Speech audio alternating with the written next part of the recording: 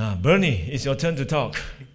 Bernie has been a great blessing to many people who I've attended one of his courses on Islam for 3 months, is it? Or one of the evening class, and he came here to teach one Saturday afternoon on engaging Islam.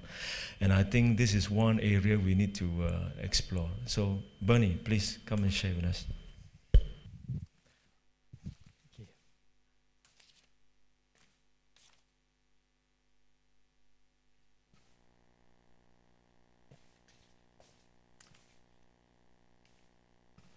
Great to be with you today. Here's my two employers up there. I work with Interserve, an international organisation, a mission organisation. Been involved with them for over 30 years now. Worked in different countries. My wife and I were 20 years in places like Pakistan, in Jordan, Oman, in Yemen.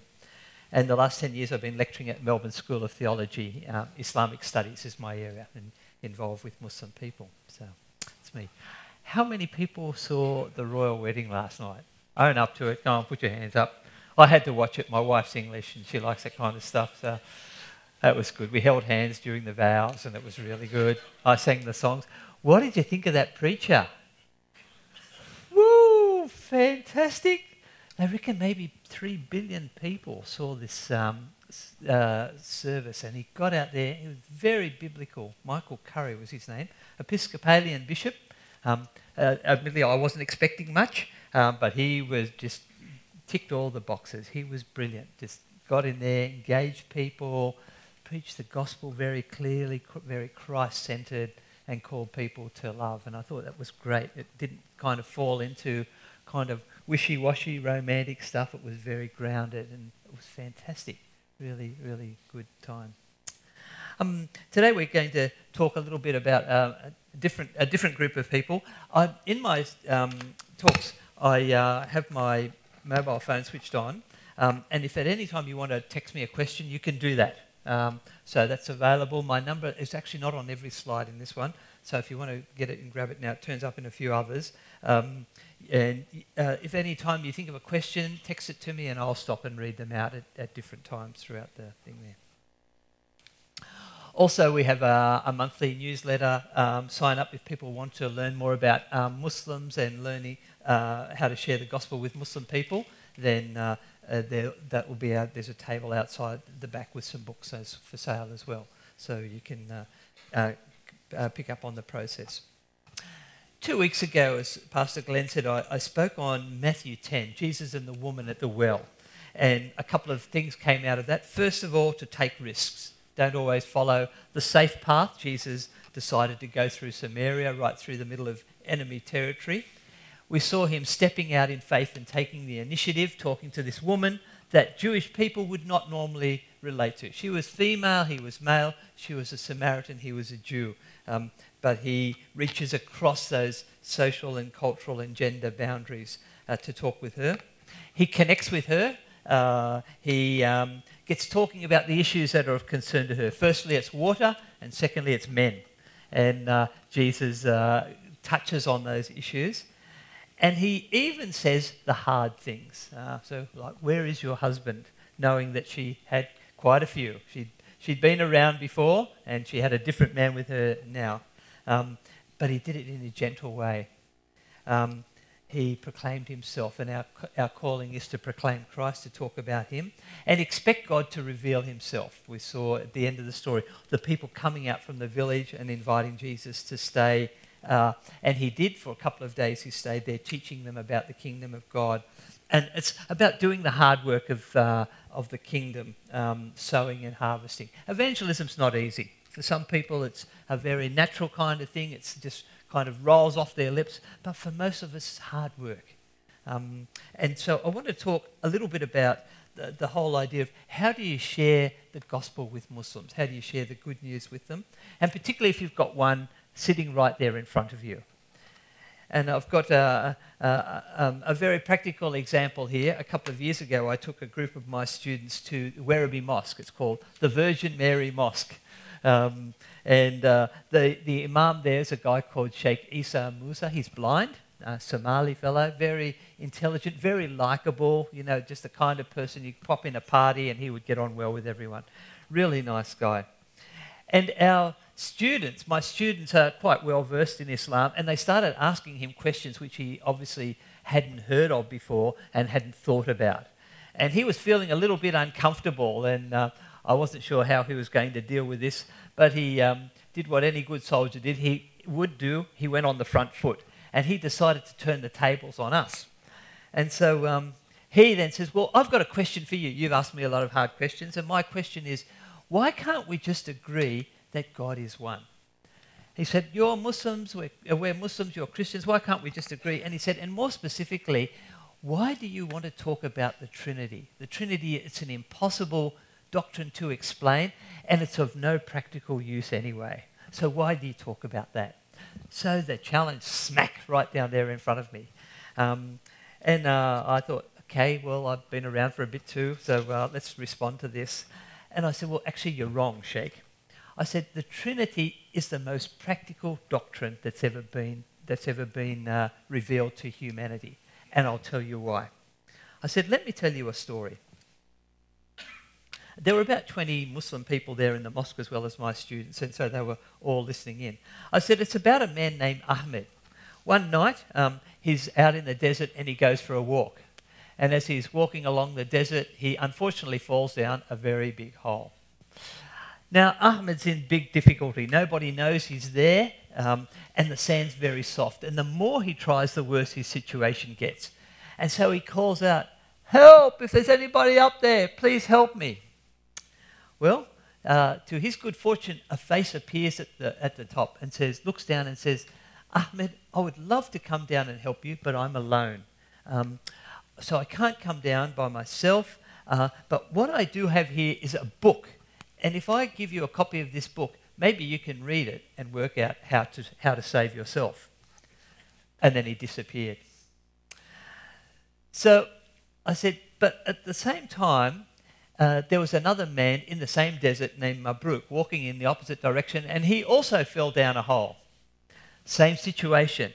The more he tried, the worse his situation got. Soon he's covered up to his waist in this very soft sand and thinking, I'm going to die here for sure. So he yells out, help, if there's somebody up there, please help me. And soon 3 faces appear at the top. And they look down and they say, Mabruk, we will do everything we can to save you. Now, of the 3, one of them was very strong. Arnold Schwarzenegger type. One of them was very brave. He said, I'm ready to try anything. And the third one was very gentle. And so the strong one says, well, I'm happy to hold a rope and lower someone down if someone's willing to go down there. And the brave one says, I'll do that. And the gentle one says, well, let me encourage you guys. You've got the right plan. Let's get going. And so they did. The strong one takes a rope and he gives it to the brave one and lowers him down into the bottom of the hole. And the brave one takes the rope off himself and ties it around Mabruk's waist. And he gets pulled out of the hole. But as he's getting to the top, his foot hits the side of the sand and all of the sand collapses in on top of the brave one and buries him at the bottom of the hole and he dies. When I tell this story to Arab people, they're very emotional. They go, oh no, what a disaster. This guy, he went to save somebody else and he died. And I said, yeah, but listen, there's another bit to it. You see, the strong one and the gentle one said, even though our companion is dead, we will not abandon him to the grave. And they dug and they dug and they dug for 3 days. Random figure, by the way. And they got down to the strong one and they brought him up. And then the gentle one said, even though he's dead, I can breathe into him by the power of God, he can come back to life again. And he did. He leans over and praise God, the one who was dead comes back to life again. And so there was great rejoicing, not only because the dead one had been brought back to life, but Mabruk, who had been lost, was saved. And I turned to the sheikh and I said, so now in this story, if you had the choice, who would you rather be? Ahmed, who's still in the hole with the book, trying to work out how to save himself, or Mabruk, who'd been saved by the death of the brave one who came to his rescue? Well, he obviously knew the answer because he changed the topic and wouldn't talk about it anymore. I've told this one to Muslim people, and often they'll go, "Oh, Bernie, you are very, very clever." Because they know what this is all about. They know that we believe in God the Father, who is the loving God who sends his Son, who comes willingly down to earth to save us, because we can't save ourselves. In the process of that, he dies, but he's raised from death to life by the power of the Holy Spirit. And so we're able to live in that relationship with the triune God. And so this is a kind of a helpful way to put the idea of the Trinity in there. Many people say, "Oh, don't talk about the Trinity with Muslims because it's too difficult." So I put it in story form to make it, put it in there and to help us understand it. The Trinity is not introduced to us in the Bible as a doctrine that has to be believed. It's introduced as the way in which God saves us. It's a very practical thing because the Son is the one who saves, the Spirit gives life. We'll talk a little bit more about that in a minute. I was invited a couple of years ago to go to Northcote Baptist Church. There was a young Iranian man that one Sunday morning was walking by there, just arrived in the country recently, and thought, "This is interesting, I wonder what's going on in there." And he walks into the Baptist church. And as he sat there, he thought, "Wow, this is interesting. These things they're talking about." He started reading the Bible and he was really entranced. And he said, "I would love to become a Christian. There's only one thing stopping me. This idea of the Trinity. I don't get it. It doesn't quite hang together." And so they rang me up and said, "Would you come and talk with this young man?" And so I did. I went along to the church and met with this young man. And I said, "Let me give you a diagram that might help you understand this."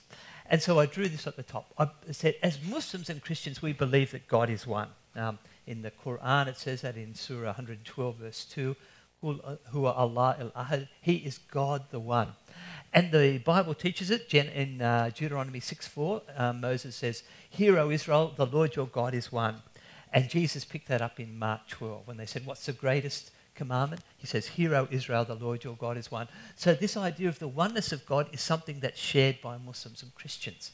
We believe in the unity of God.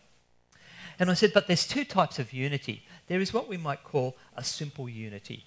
Let me give you some examples. I said, in geometry, the simplest unit or simplest entity is a point. It exists in only one dimension. You can't get simpler than that. In biology, the simplest living organism on Earth is an amoeba. It's got only one cell. You can't get simpler than that. And in psychology, the simplest entity is a human being because it's got a single center of consciousness. And I said, when Muslims think about Allah, then they believe that Allah is a singularity and there's no internal differentiation within him. And he said, that's true. That's standard Muslim teaching. And I said, it actually affects the way that you worship. Because when Muslims worship, they always have to face in the one direction. They have to face towards Mecca, that big black box in the middle of the city. They always have to pray in one language. They can only pray in Arabic. You can't pray in Bahasa or Tagalog or Swahili or English. It has to be in the one language. They always pray at the same times a day. The same number of times a day, 5 times. They're at set periods. You've got apps on your phone now which will send the alarm and tell you when those times are. And they also have to pray in the same way. You can't vary that. It's been set down for 1400 years, so they continue. So I said, Islam tends to uniformity and conformity because it's reflecting the image of the God that you worship, Allah. Allah, because he's undifferentiated in himself, a monad, just a single unity, there's no differentiation.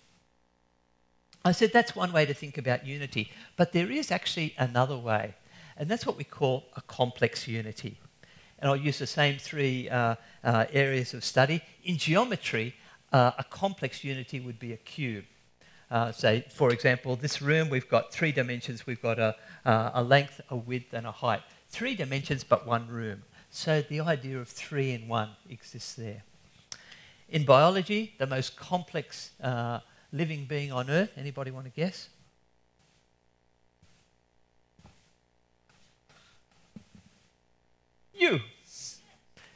Nothing more complex than you exist. More cells in your brain than stars in the universe. You are the most amazing creature that God has created. But we see within this cell there's specialization. You have skin cells that are different from your liver cells, that are different from your brain cells, but one living being that's all integrated. That's called a complex unity. In psychology or sociology, a complex unity would be a community. So here we are all in this one room with different backgrounds, different experiences, different abilities, but we are one congregation. We share that. And so when Christians think about God, we think of God as a complex unity. We believe that He's Father, Son, and Holy Spirit. 3 persons in one God. So there's differentiation and specialization in there. We saw that in the story of the 2 men. The Father and the Son and the Spirit act differently, but with the one purpose. And so Christian teaching, because of the nature of the God that it serves, tends towards variety and freedom, because that's what we find within the nature of the God that we worship. And when we worship, we see people will do music and singing. So we were singing today in English, but we could have been singing in another language. There's creativity. The services are quite different from time to time. You can pray or worship at any time and any place. You don't have to do anything before you pray. Just open up to God. You can pray in multiple languages. You don't need to wash beforehand. You just come to God as you are. You can pray with dancing, worship with dancing, and cultural expressions. Worship in Germany is quite different from worship in Brazil. And so this reflects the nature of the God that we worship. We find that freedom and variety within the nature of God, and that's reflected in the way that we worship. But it also means that God can do things that Allah cannot do. I don't hold to the view that the God of the Muslims and the Christians is the same. I believe there's quite significant differences. And one of them is that the Trinity brings greater flexibility. A tri-personal God can do things that the monistic God of Islam cannot do. For example, if God wanted to, Jesus, the Son of God, could take on a human body. And He did. He was born. He grew up and He taught this most amazing teaching, performed miracles, and we heard some of those in Luke's Gospel about the things that He did. He also died. There was opposition to Him. People wanted Him dead, and He was buried. But 3 days later, He rose again from the dead, and then after 40 days, He ascended into heaven. So this is the story of Jesus. We can find there, because of the tri-personal nature of God, Jesus could do these things. But what's the significance of it? Why would Jesus come to earth? Why did He do that? Was it just He wanted a tourist trip to find out what's going on?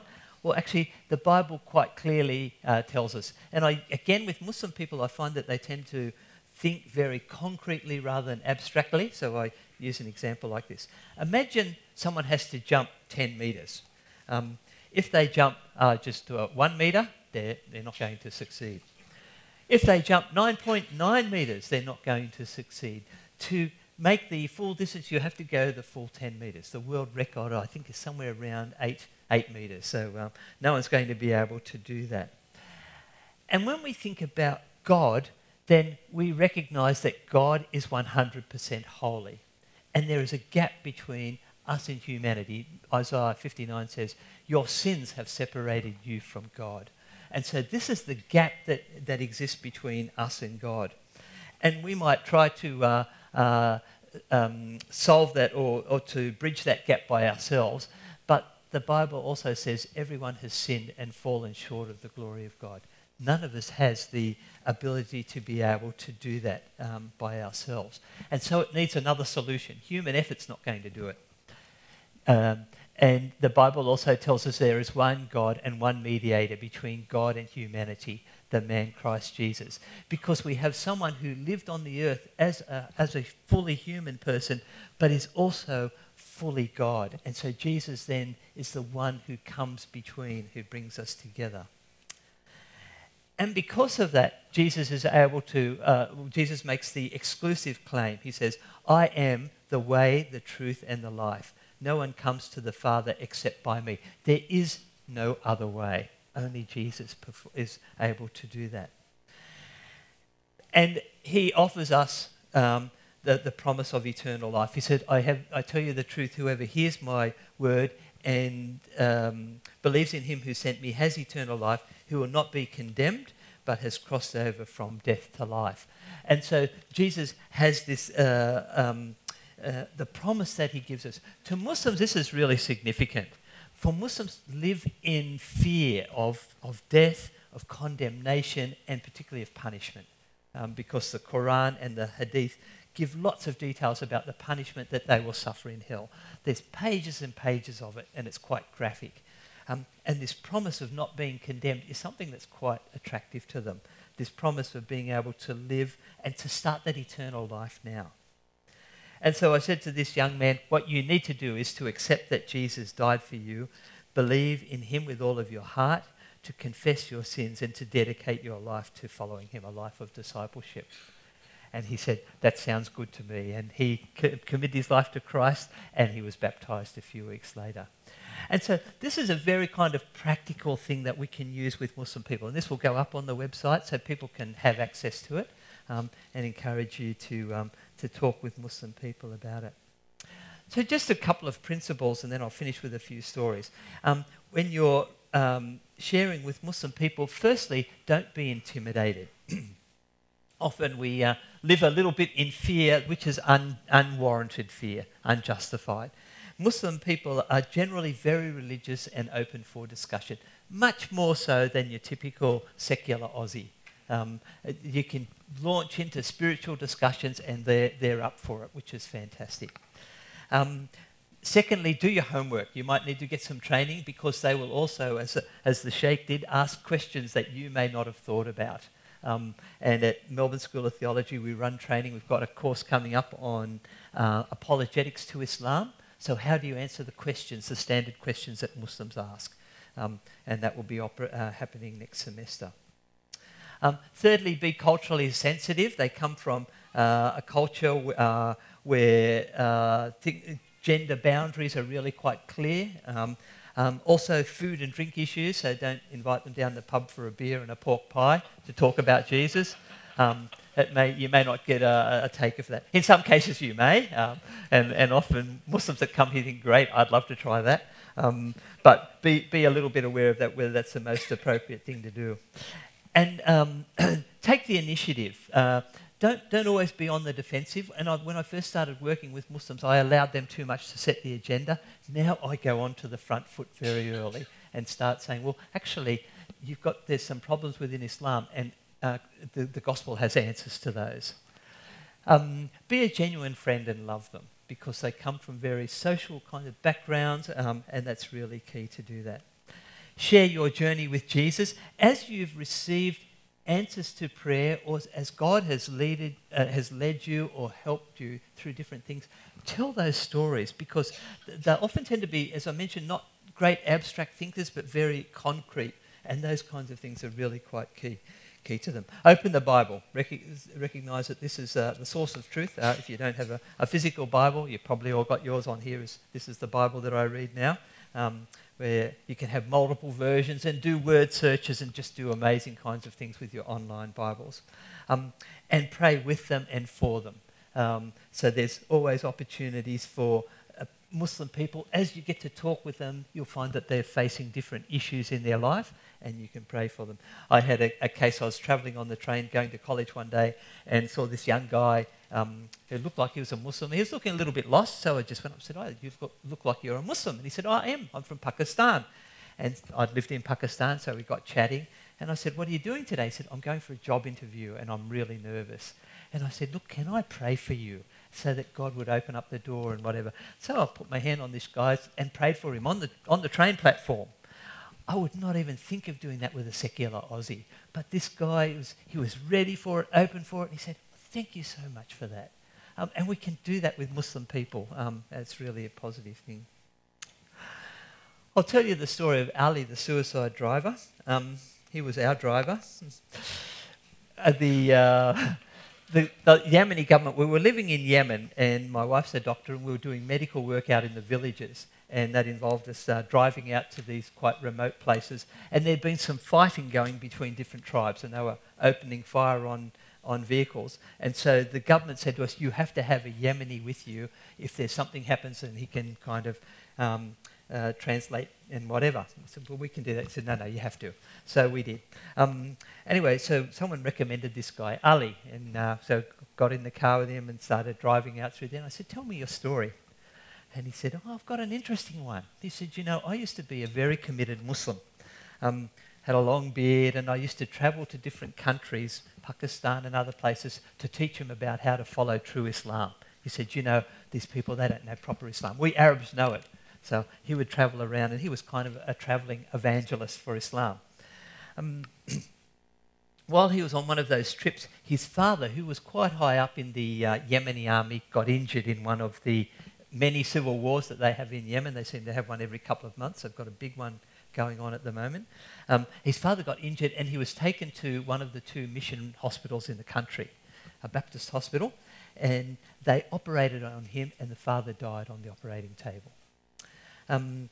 Ali heard about this, and he was convinced that the Christians had killed his father, and so he was out for revenge. So he went down to the army stores, and he got a hand grenade, and pulled the pin on it, stuck it in his pocket holding the lever. So he was armed and ready to go. And he turned up at the hospital and he said, I want to talk to the doctors who operated on my father. And so the 3 of them came. They were American doctors. And he said to me, as soon as they gathered there, I was just going to release the pin and I was going to kill them and kill myself. He was a suicide bomber. Well, they were standing around him, and one of them said to him, Ali, we are so sad about your father. He came here many times and we loved him dearly. He was a good friend of us. And you must be feeling distraught because he's dead. Can we pray for you? And one of the ladies put a hand on his shoulder and started praying for him. Ali said, I don't know what she was doing. I thought she was doing some magic on me. He said, because suddenly I felt all the hatred and anger in me just flow out through my legs and into the ground, and it was all gone. He said, so I kept my hand on the thing in the pocket, and I walked away, and you can slip the pin back in, and it won't go off. He said, I didn't quite know what to do with this, but they gave me a Bible, and I started reading it. And he said, in this I discovered the love of God, and I became a Christian. So this was Ali, the suicide bomber, who was now our driver. He still drove like a suicide bomber, by the way. He was a hopeless driver. But he was a real evangelist. And as we were driving along, we'd see someone hitchhiking. He said, what about that guy? I said, yeah, stop it, pull him over, pick him up. So we'd put him in the back, and at 100 kilometres an hour, we'd get to share the gospel with someone who wasn't able to get out of the car. Just great opportunities. So that's the story of Ali, the suicide bomber. It sounds a bit like the Apostle Paul. He wasn't out there looking for God. Ali wasn't looking for God. Ali was bent on revenge. Paul was bent on destruction. He's on the road to Damascus. He's looking for Christians to kill, to imprison. God knocks him off his horse and gets his attention, just as God got Ali's attention. So I just want to encourage you. Sometimes people look at Islam and go, too big, too scary, too dangerous. But God doesn't look at it that way. God sees this as a challenge for us. And He's brought 600,000 Muslims here into the country. And we can share with them. And you're not going to get kicked out. And so I really encourage you to take those opportunities to share the gospel with Muslim people. I've written a book where I do a comparison between Jesus and Muhammad. And it's a kind of book that you could give to Muslim people so that they can understand who Jesus is, written from an Islamic perspective.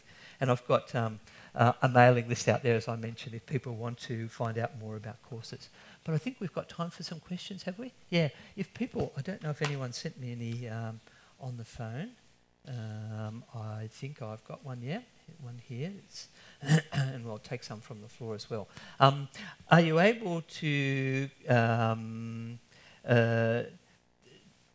comment on Muslims during Ramadan month receiving visions of Jesus and thus become believers? Is it a common phenomenon? Your thoughts? Certainly it happens. And I know of some, in fact, someone sent me the one of a woman recently who had done that. She'd gone to pilgrimage in Mecca. It wasn't the month of Ramadan, but in the month of Hajj.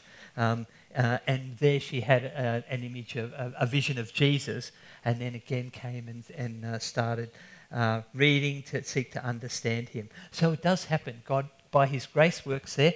Sometimes, if we're not doing a good enough job, God steps in and he'll make up for it. But I think that the real encouragement for us is that God is able to transform hearts, transform lives, and that's the business that he's called us to.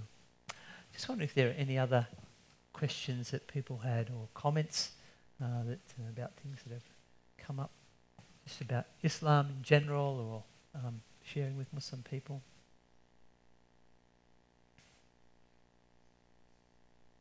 So another one's come up here. Let's see. Okay, so this one here is about what would you, how would you explain the true son of Abraham? This is a really key question for Muslim people. They believe that as Arabs they're the descendants of Ishmael. Abraham's, well, they'd say his first son. Isaac was the second son, of course. Abraham, the son of the slave woman Hagar. Isaac, the son of Sarah, so the son of promise. Often they feel a little bit usurped, which is what happened in that story.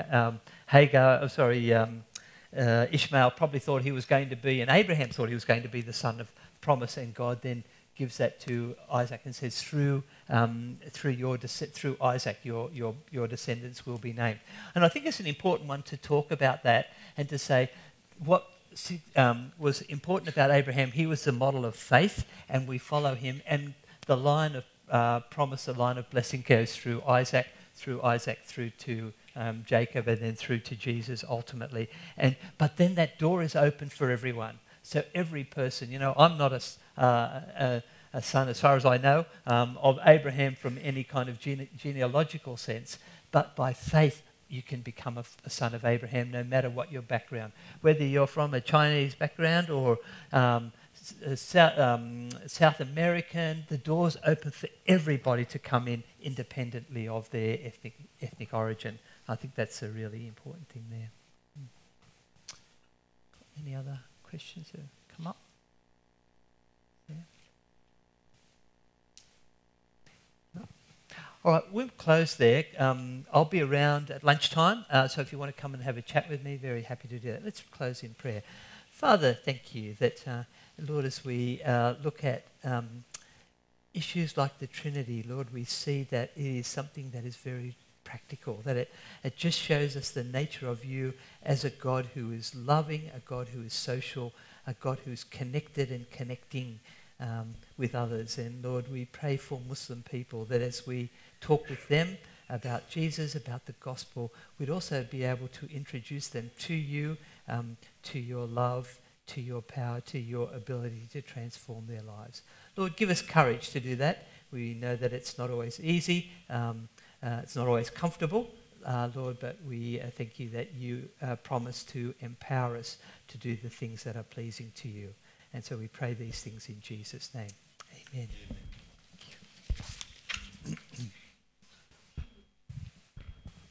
Thank you, Bernie. I actually meant to ask you a question. Is it true that in the history of Islam, that the rise of Islam is always at a time when Christianity is at the weakest? That's an interesting point. Certainly that was the case during the time, like when Islam first arose, so in the late 600s, Christianity was very divided. So you had the Byzantine Empire in the eastern Mediterranean. The Western Empire had been Western Christianity had been in trouble for some time, and there was a fair bit of nominalism and whatever within the church. And the early Christians saw it that way. They said, this is God's kind of way to cleanse us. Just as in the Old Testament, God had used the Assyrians and the Babylonians to judge the people of Israel, they said, God is now using the Muslims to judge us. So, yeah. Thank you. Yeah. Well, I heard one American preacher Michael Youssef Yes. from America. He said that he's not too much fearful of the rise of the Islam and jihadists. His fear is more of Christianity departing from the biblical orthodoxy. And he just said that the rise of Islam is oftentimes due to the fact of the weakness of Christianity. And where Christianity is strong, Islam is often pushed back. Where Christianity is often weak, that is where you see the rise of Islam, which may be a pattern. Anyway, thank you very much for sharing with us on engaging with Muslim and all that. There are many ways to do evangelism, and if you read a book by Bill Hybels on contagious Christianity, he listed out there are 6 ways that we can do it. He said you can use it in a confrontational type of ways. A lot of people are apologetic, they can confront. There are ways of called intellectual approach, reason, use scholarly work to talk about textual criticism and all that kind of stuff. And then the third way is called testimonial. Share about your testimony, how God has been good to you, what God has done in your life. And there's also interpersonal relationship, your neighbor, be a friend, and journey with people. And then there's a fifth way called invitational. Invite them. Why don't you come along to this event, to Alpha Cause? Come and join us and discover. And then the last one is called service. Service, help people, be a friend, that kind of way of approach that we can reach people. So we can use all this as a way to bridge and draw people to the Lord. And the church want to run the Alpha Cause. That's one of the means to help you to bring your friends and to share the gospel with these people. So why don't we close this time of service with this beautiful song by Faith, that we are called to proclaim our faith. We are called to bring this good news that we have to those around us.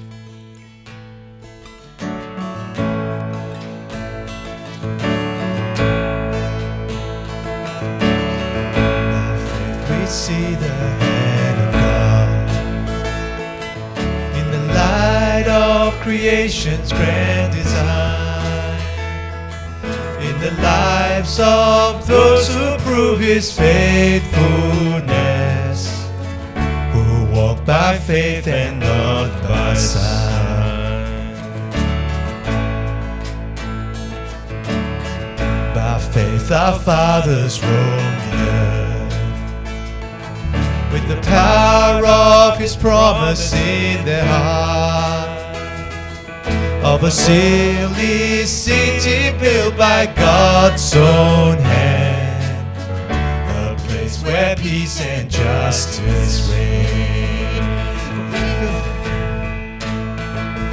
We will stand as children of the promise. We will fix our eyes on Him, our souls reward, till the race is finished and the work is done. We'll walk by faith and not by sight.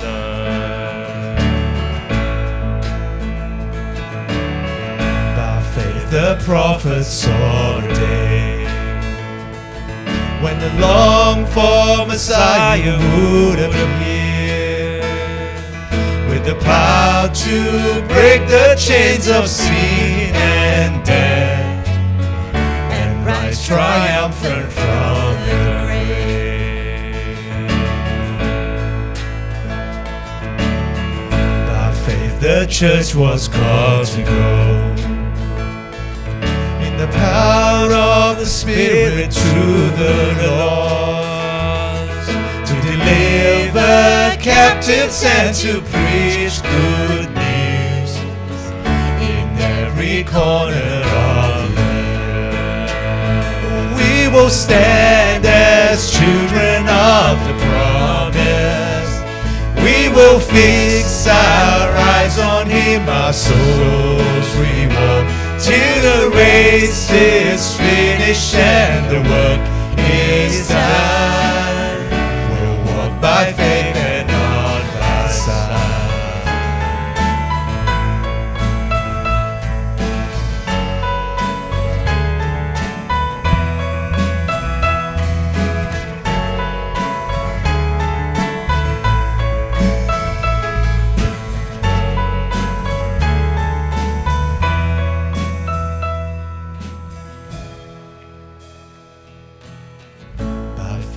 those mountains shall be moved, and the power of the gospel shall prevail.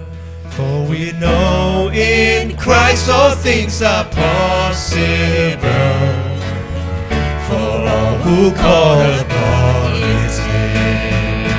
We will stand as children of the promise. We will fix our eyes on Him, our soul's reward, till the race is finished and the work is done. We'll walk by faith and not by sight. We will stand as children of the promise. We will fix our eyes on Him, our soul's reward, till the race is finished and the work is done. We'll walk by faith and not by sight. We'll walk by faith and not by sight. Thank you, Lord. Lord, we ask for forgiveness. We are your chosen people. But in many sense, many of us have become the frozen people. The Great Commission has become the great option. We have forgotten that it is a command and it demands obedience. Help us to be a global Christians, to think globally, to think not church, but to think kingdom. And may we play a part in mission, however small it might be. It may be in the form of giving as we try to raise money to support our missionaries who is in the field and to support a project that's going on that can serve as a wonderful service to Christianity. May we play a part. May we come together to pray next Sunday. We can pray, we can give, and we can go. But we can't go, we can give, and we can pray. So may we play our part as believers in the global work of mission, because that is your commission, your command, and that we can do something. We cannot do everything for everybody, but we can do something for somebody. And what we can do, we must do, and what we must do, we will do. May you help us as we look at Hebrews 11 that talks about faith, that it talks about what shall we say. I do not have time to tell about Gideon, Barak, Samson, David, Samuel, who through faith conquered kingdoms, administered justice, and gained what was promised, who shut the mouths of lions, quenched the fury of the flame, and escaped the edge of the sword, whose weakness was turned to strength, and who became powerful in battle and routed foreign armies. Women received back their dead, raised to life again. Others were tortured and refused to be released so that they might gain a better resurrection. Some faced jeers, flogging, while still others were chained and put in prison. They were stoned, they were sawed in two. They were put to death by the sword. They went about in sheepskin and goatskin, destitute, persecuted, and mistreated. The world was not worthy of them. They wandered in deserts and mountains and in caves and holes in the ground. And these were all commended for their faith. And yet none of them received what had been promised. God had planned something better for us, so that only together with us would they be made perfect. Thank you, Lord, for these great fathers of faith that has blazed the trail for us. And even in this church, who in 50 years ago, they came together and built this church. And we thank you that we have the opportunity to pass it on to the next generation. We thank you. May this God, may this amazing God bless you and keep you. May you experience His unconditional and unfailing love of God and the empowering presence of the fellowship of the Holy Spirit be with you all now and forevermore. Amen. Remember, you need to sign up if you're coming for next Sunday night